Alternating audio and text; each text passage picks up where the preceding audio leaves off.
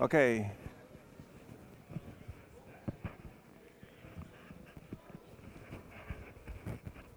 Ah.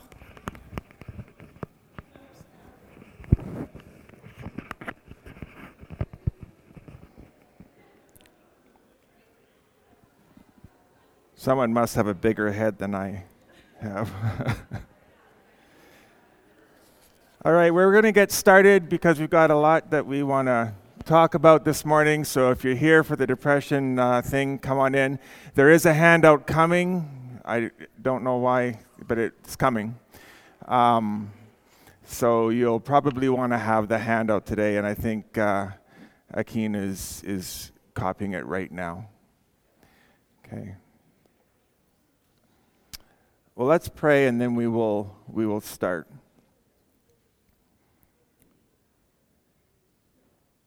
Heavenly Father, I just pray that you help right now, Lord, even in the fluster of trying to get ready and set up for this morning. I pray that you help me, Lord, to speak clearly. I pray that you help us to listen well and even to apply things as you would have us apply them. And we pray this in your name. Amen. So last time we looked at preliminary matters in our study of mental health and the church. And the reasons for the study, the complexity, and some underlying dispositions to guide us in our study. Today we're going to sit and listen. Again, because depression and anxiety are most common in the church, we will listen to these experiences. This is very important to do when you are supporting someone. Everyone experiences these illnesses differently, though there are some common themes and images. The temptation in helping people with mental illness is to quickly package it, I think, and try to offer a solution which is natural to do when we don't understand something of such complexity. Often, though, we need to enter into a person's world before we can offer help. We need to weep with those who weep, just as we may need to rejoice with those who rejoice. And we see that exhortation in Romans 12:15. Though the weeping together is undoubtedly probably the most uncomfortable. So let's start with depression. I have suffered and struggled with depression since 1993. It's been a long time. My experience hasn't been consistently tough. I've had bouts of deep depression, but I've had good and stable times with treatment that I have found that works for me. I have, though, even in my lowest points, managed to keep putting one foot in front of the other and to take care of the things that I need to take care of. At times, I've been pretty good at hiding the fact that I am depressed, such as when I'm at work or at church. But there are times when others have to ask if I'm actually okay, because I'm not myself. And the people who pay the most for my depression are my family members, because I can hold things together for the day, but when I get home, I can crash. So what is depression like for me then, and at risk of being vulnerable? Because I think that's what we need to be. But what is depression like for me when I am in a bout of depression? These are not only my experiences and thoughts, but they have been borrowed from many different accounts. Every one of them, though, that I've read rings true with my experience. And there should be a handout coming, and if you get it in time, there'll be a space for you just to jot down phrases and ideas that you hear.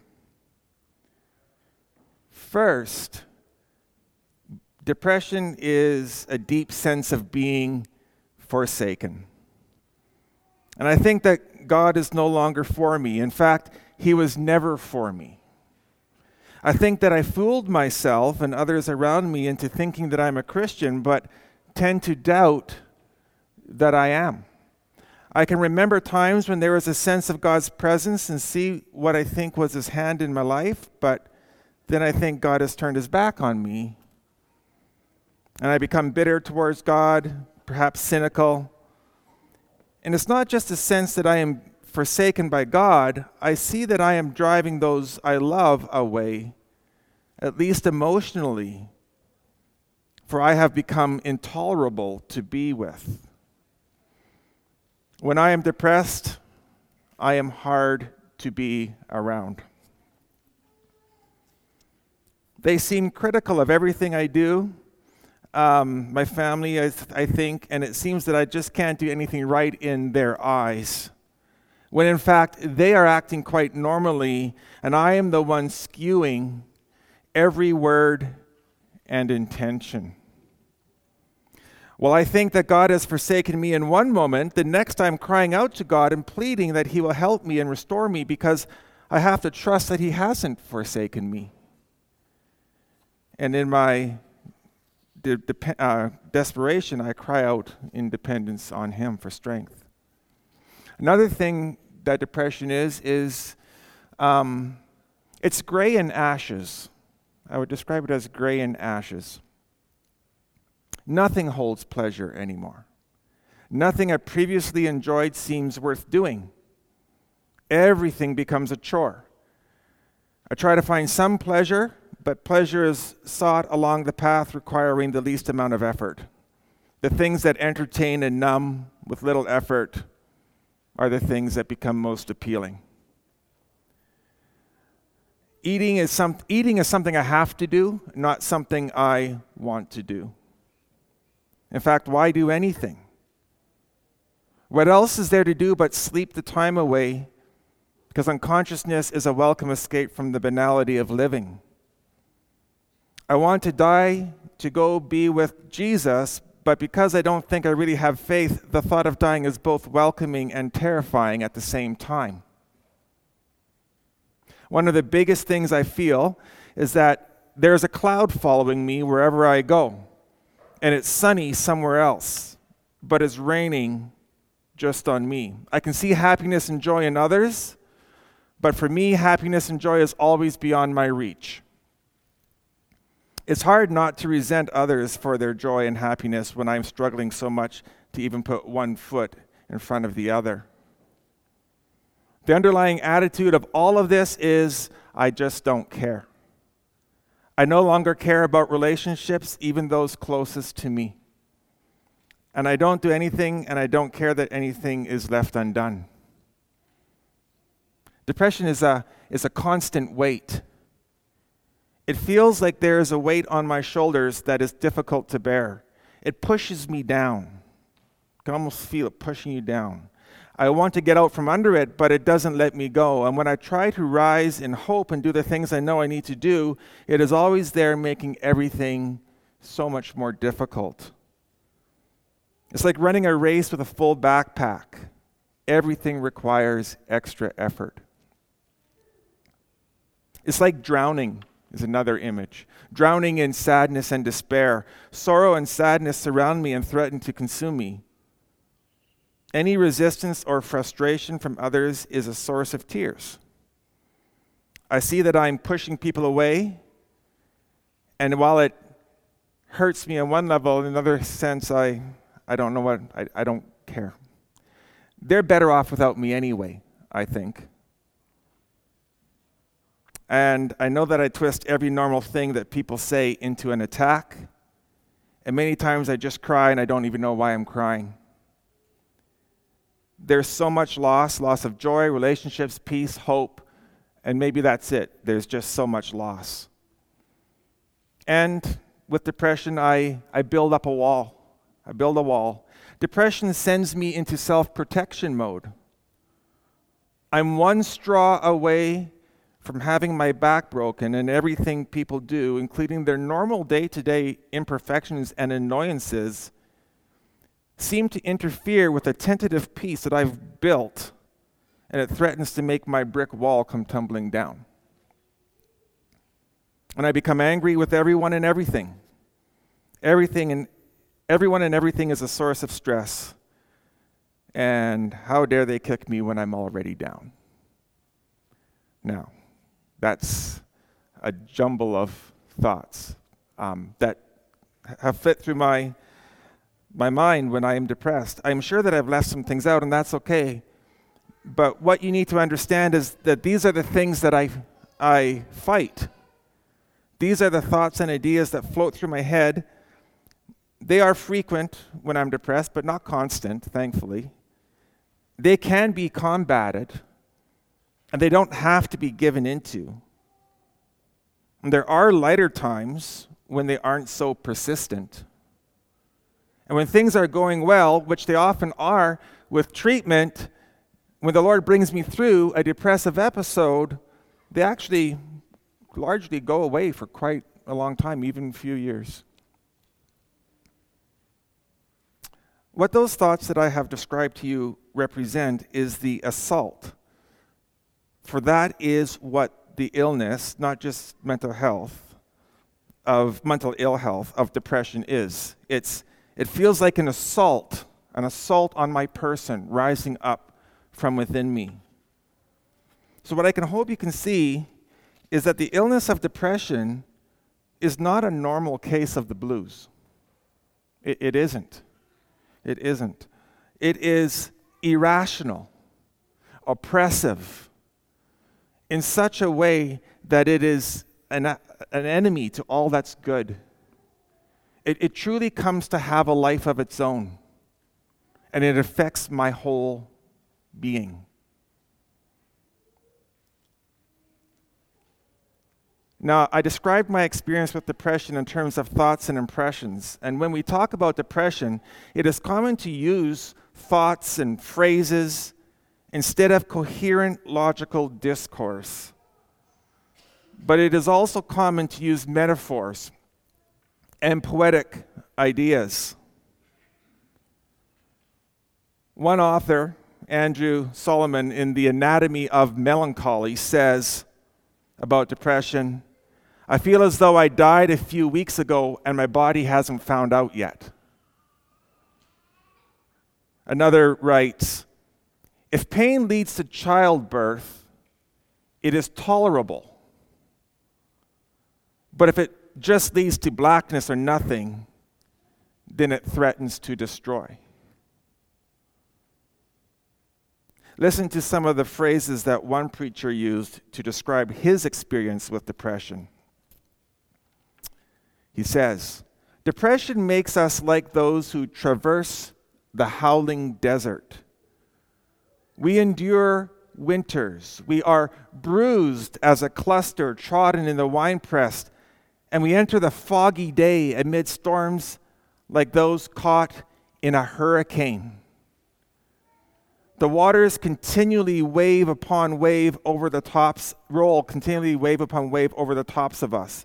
We are like those haunted with dread in the dark dungeon, or sitting in a corner under an accumulation of pains and weaknesses and sorrows.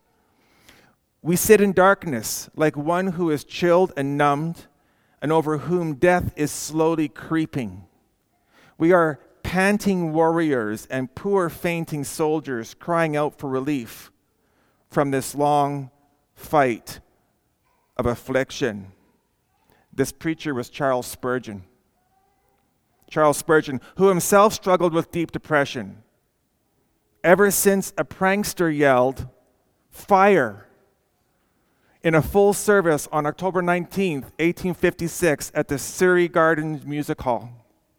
7 people died, and 28 were seriously injured. Charles was 22, and this seems to have been the catalyst that resulted in a lifelong struggle with depression for him.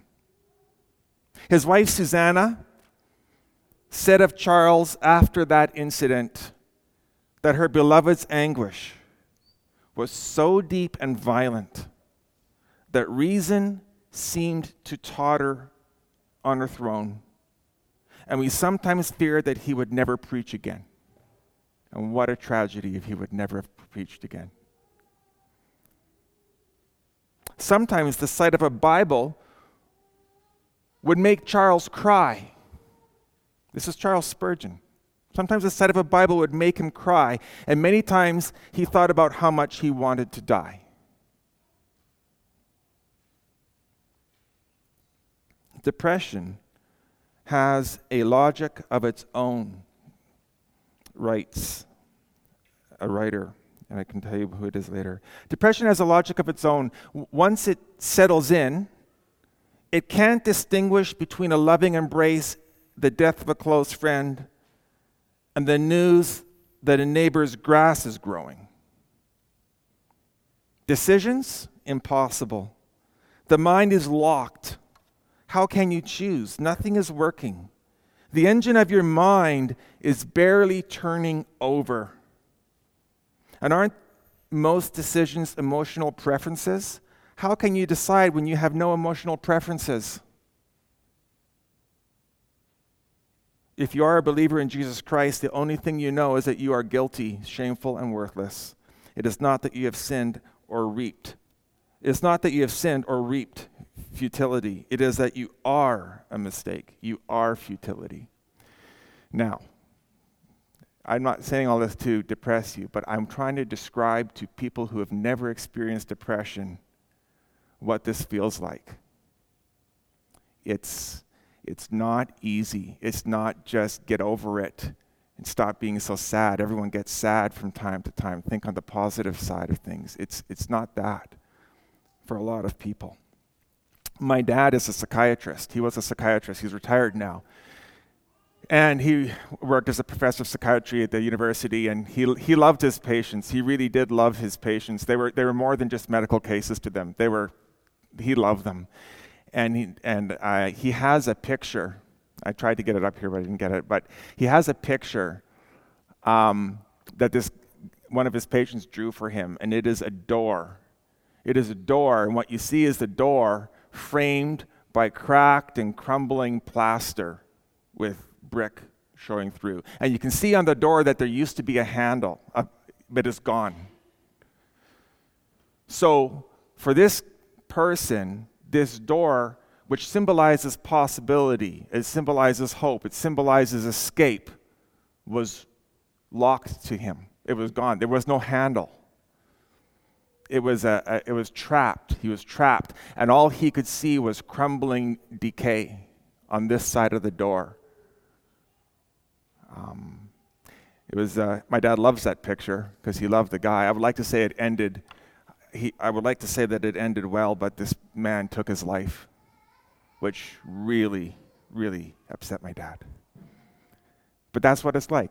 And oftentimes with depression, all we have left is our images or metaphors or things to describe what is hard to describe. Let's look at anxiety. And I don't struggle with anxiety like I do depression, but a lot of people do struggle with anxiety. And with a generalized anxiety disorder, metaphor, images, and phrases are not as necessary in describing the experience. The symptoms are not as nebulous and blurry, but are often specific, with specific physical effects. The nebulousness may be in the fact that you can't always pinpoint what is driving the intense anxiety, though with panic attacks, you often can. They're very specific. The main features about the generalized anxiety disorder is that everything becomes a source of worry, and the person cannot stop. So this is Tina's story with anxiety. I have always been an anxious person. I tend to be a worrywart. Friends and family often tell me I worry too much. It was very difficult to control my worries during my high school years, which included worrying about being on time for class appointments, my grades, losing my friends, making my parents angry, my appearance, whether my teachers liked me, and which university I would attend. And since then, I have also worried a great deal about whether my boyfriend will leave me, the health of my cats, my work performance, my weight, and having enough time in the day to get everything done. Controlling these worries is very difficult, and they often intrude when I am trying to relax alone at the end of each day, during downtime at work, and when out with friends. It has left me feeling constantly exhausted. I have constant muscle tension and body aches. I am frequently irritable. I actually can't remember the last time I felt relaxed, as I am always jumpy, tense, and on guard for something bad to happen. For the past 6 months, I have not been sleeping very well. I often lie in bed worrying for several hours, wake up frequently during the night, or wake up too early and can't fall back asleep.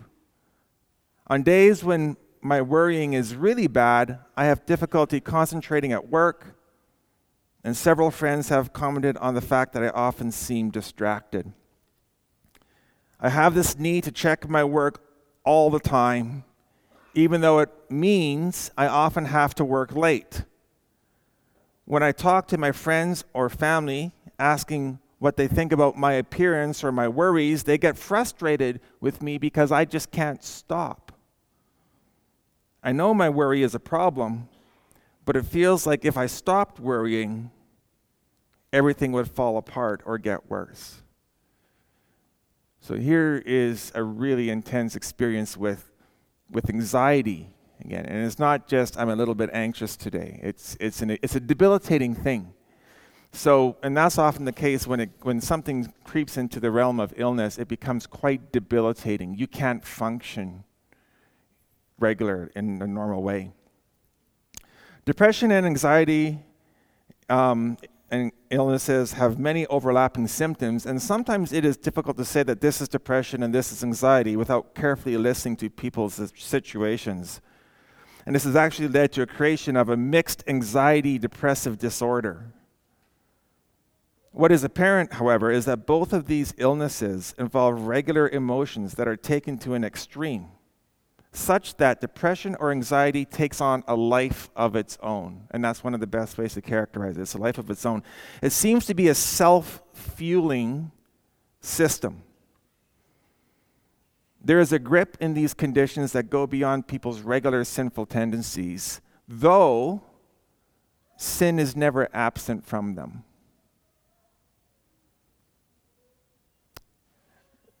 It's a reinforced hold on a person such that it is like something out of their control is driving them. And when we talk about the Christian and mental health in a few weeks, we will talk about sin and responsibility. But for now, we want to acknowledge that this is beyond what is normal. And in the realm of illness, it is not just ill health or our normal Christian experience. It certainly involves all of our proclivities to sin and unbelief, but it is so much more. Okay? So I really wanted to just give you a bit of to sit and listen to what it might be like for someone who has depression or anxiety and that is outside of the realm of normal. Because it's hard to understand when you haven't ever been depressed. And most people can do is, well, I get sad, so is it like that? Well, it's not like that. It's a lot more than that. So let's talk a bit about diagnosing the condition.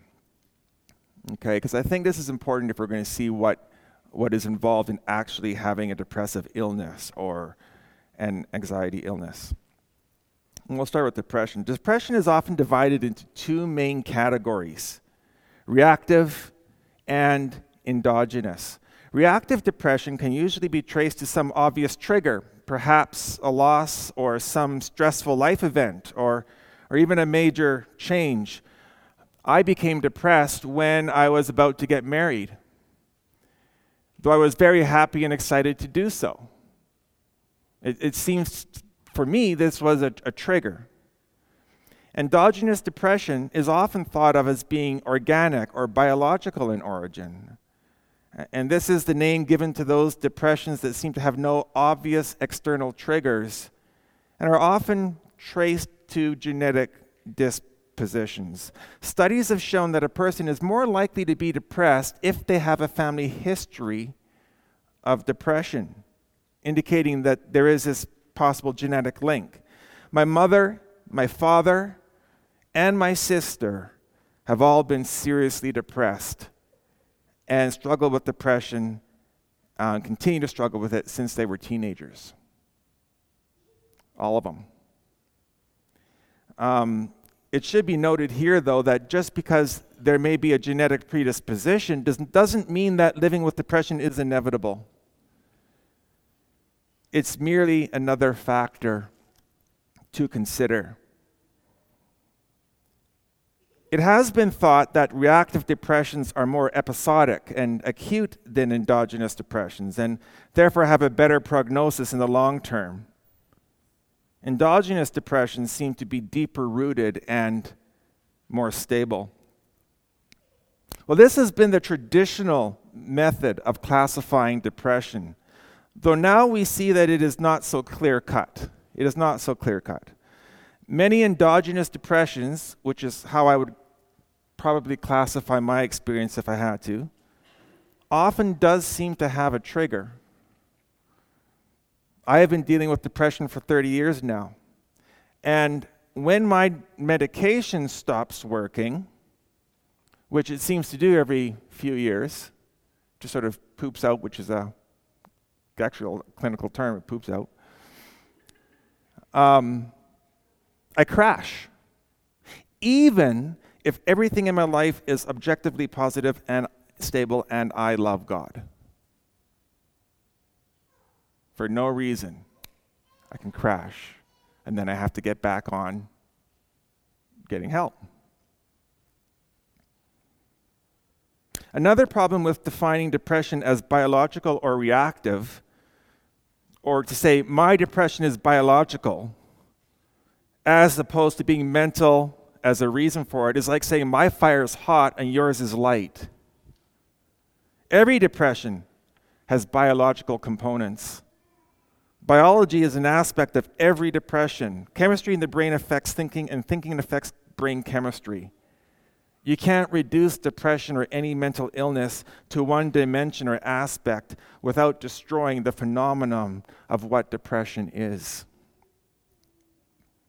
And instead of trying to locate the causes of depression as a basis for the diagnosis, it may be more helpful to think in terms of the character of the depression, which has led to more labels in the psychiatric community.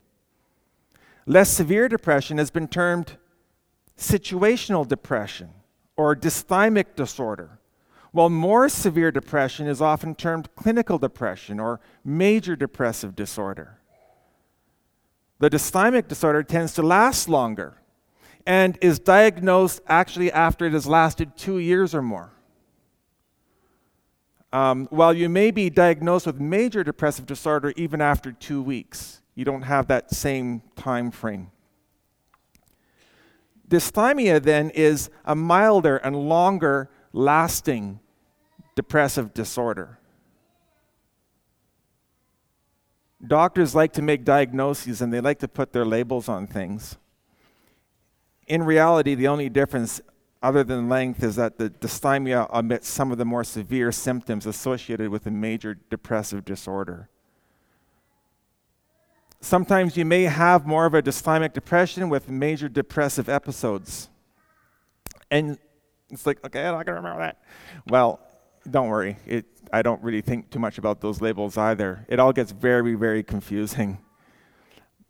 But it goes to show you that while we have our little boxes and labels, not everyone fits into those boxes. And so you really just need to listen to the person and then take that as your starting point for offering help. Taking a step back from the details of clinical diagnosis and lumping both together then, here are the conditions that constitute a diagnosis of depression from the DSM-5. Okay, and I have this in your handout, not for you to memorize. There won't be a test on it, but just for your information. Of these symptoms, you need 5 for a major depressive disorder, and 2 to be classified with a dysthymic disorder. At least one of the symptoms has to be a depressed mood or a loss of interest or pleasure. One of those has to be present. These symptoms need to be present every day or nearly every day for a major depressive disorder, and just often for a dysthymic disorder. And these are the symptoms, and after it I've sort of indicated whether it is a symptom that is more associated with one or the other. One of the symptoms, and you need to remember for a major depressive disorder, you need to have 5. And so it's not like, I'm sad, I'm going into the doctor, I'm sad, so I must have depression. This is what constitutes an actual debilitating illness.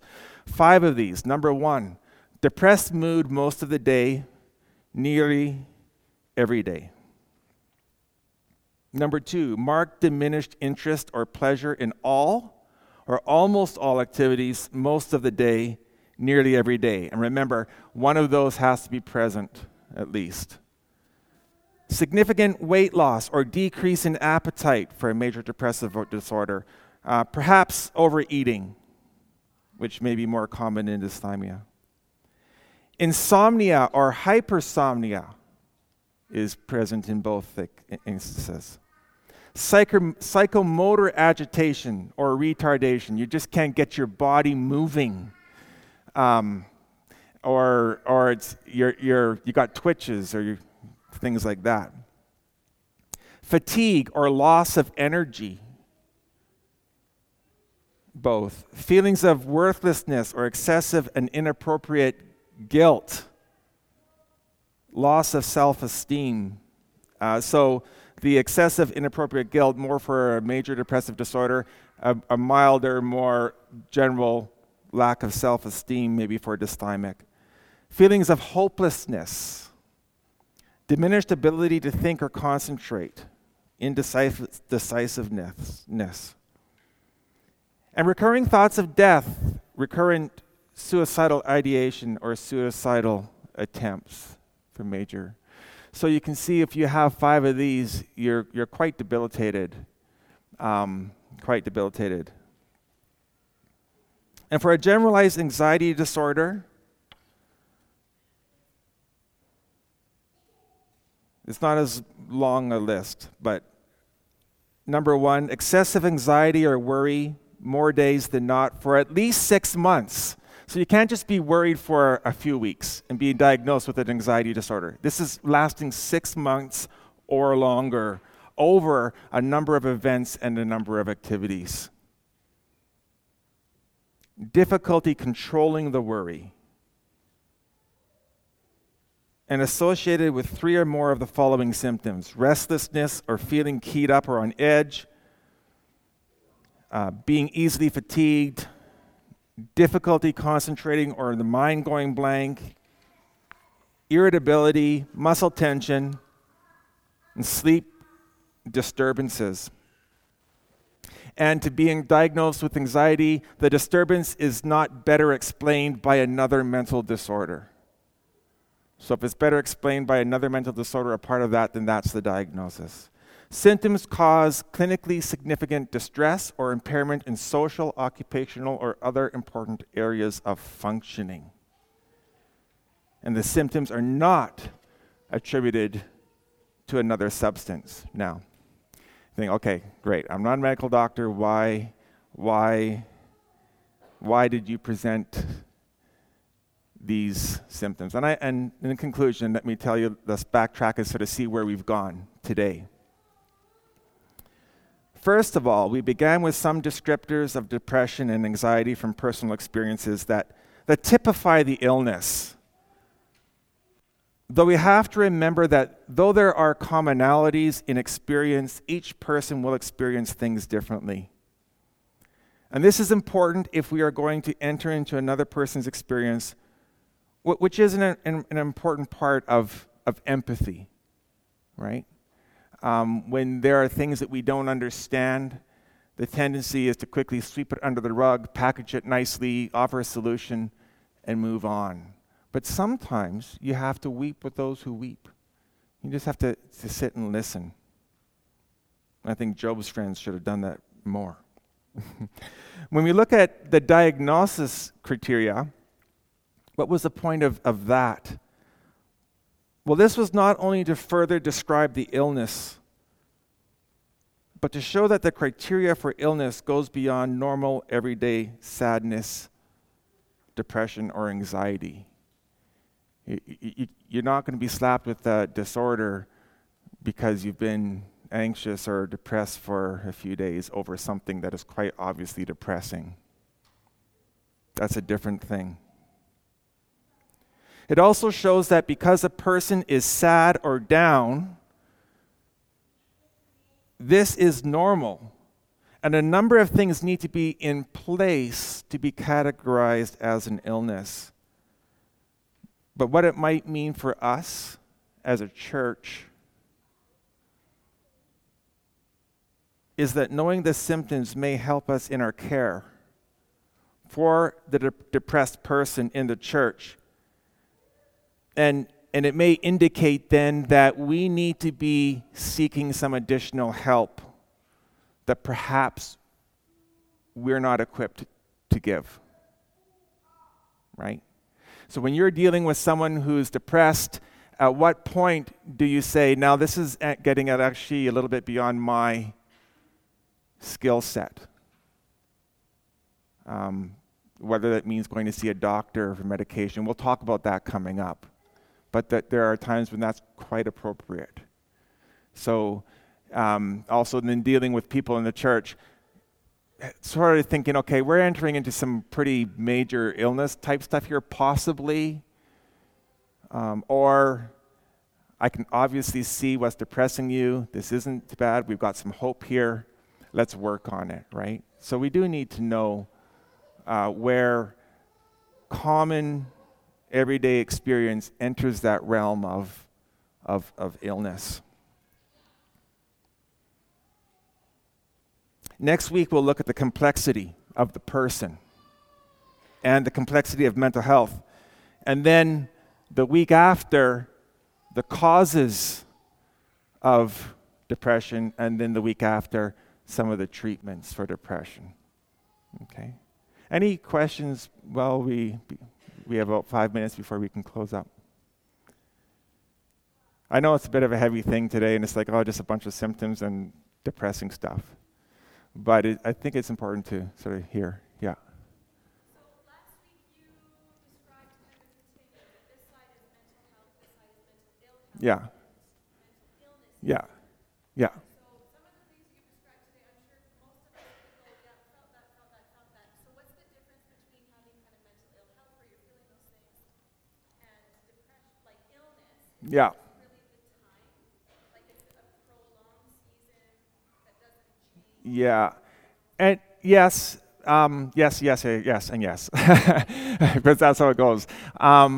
It can be the time, it can be the length, it can be the severity. But what I was trying to show with that diagram last week is you don't want to say, well, I have a mental illness, so I'm off the hook for trying to deal with things because I'm not on this continuum.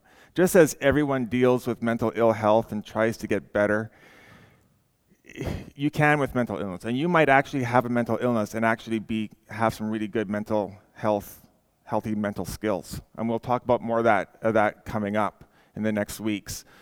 But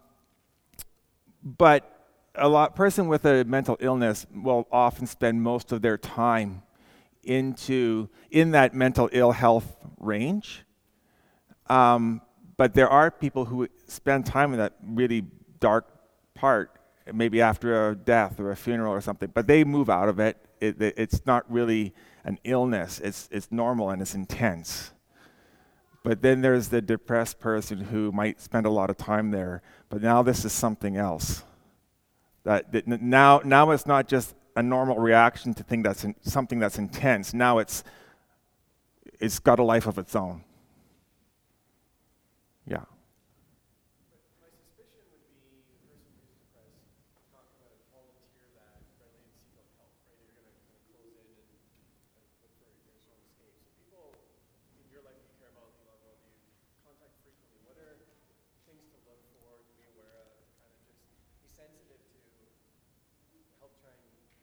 Yeah. Not everyone who is depressed admits that they're depressed, but you can see a lot of obvious signs. It takes so much energy to hold it together. So especially talking to their family members, and when they don't have to hold it together, what are they like at home? Are they disengaged? Were they previously engaged, but then now they're withdrawn? Are they angry all the time? You can often sense when someone's just flat. But one of the reasons I think that it is important to raise in the church is because I think that when we, I'm going to say safe space, although I'm so tired of that term in our society, a safe space, right? But in a sense, that's true. We have a safe space in this church to then say, yeah, I can talk about my experience. I'm not going to have people jumping on me and saying I'm a man of no faith or little faith. You know what I mean? So there are things you can look for, but it's hard because it just takes time walking with and getting to know the person and seeing what has changed in their life. So this is where we have to ask questions and talk and relate. And then it's not just, oh, I can totally see the package there, right? It's hard. Yeah.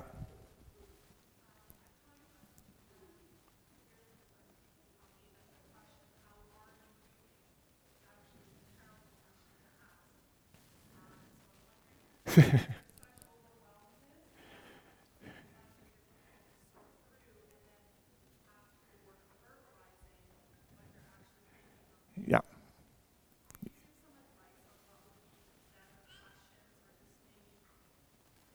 Yeah. You, yeah. I'm sure a lot of you have said, "How are you doing?" And I said, "I'm good. I'm good. Everything's good." I don't want to get into it, and it's not appropriate to get into it all the time, right? Like when I meet you on a Sunday morning and I'm in a depressive, I'm not going to start. Well, sit down. Let me tell you how I'm doing. Having depression is not an excuse to dump on people, and we don't want to do that. We don't want to dump on people.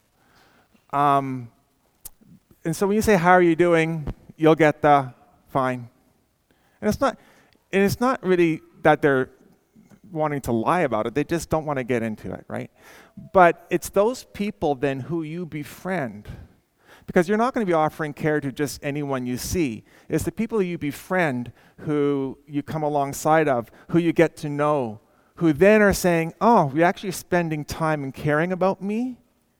Now we can talk," right? So still ask people how you're doing. It's okay. And how it strikes the depressed person, well, that's on them. I'm sorry to say. It's not, like, a depression is not an excuse. You don't have to tiptoe around. Just because you have depression or an illness is not an excuse to be treated specially or with kid gloves, right? We don't need that. We just want someone to understand what we're going through. I don't know if it helps because there's no really easy answers in all of this. But. Well, let's wrap it up there. If you have any more that you want to say or think, come talk to me, and I hope you come back next week. Let's pray. So, Heavenly Father, we thank you for this time. It is a hard time, probably to hear these kinds of things. But Lord, I thank you that you have saved us and love us and given us a community, even not just a loose community, but that you've made us members of the same body.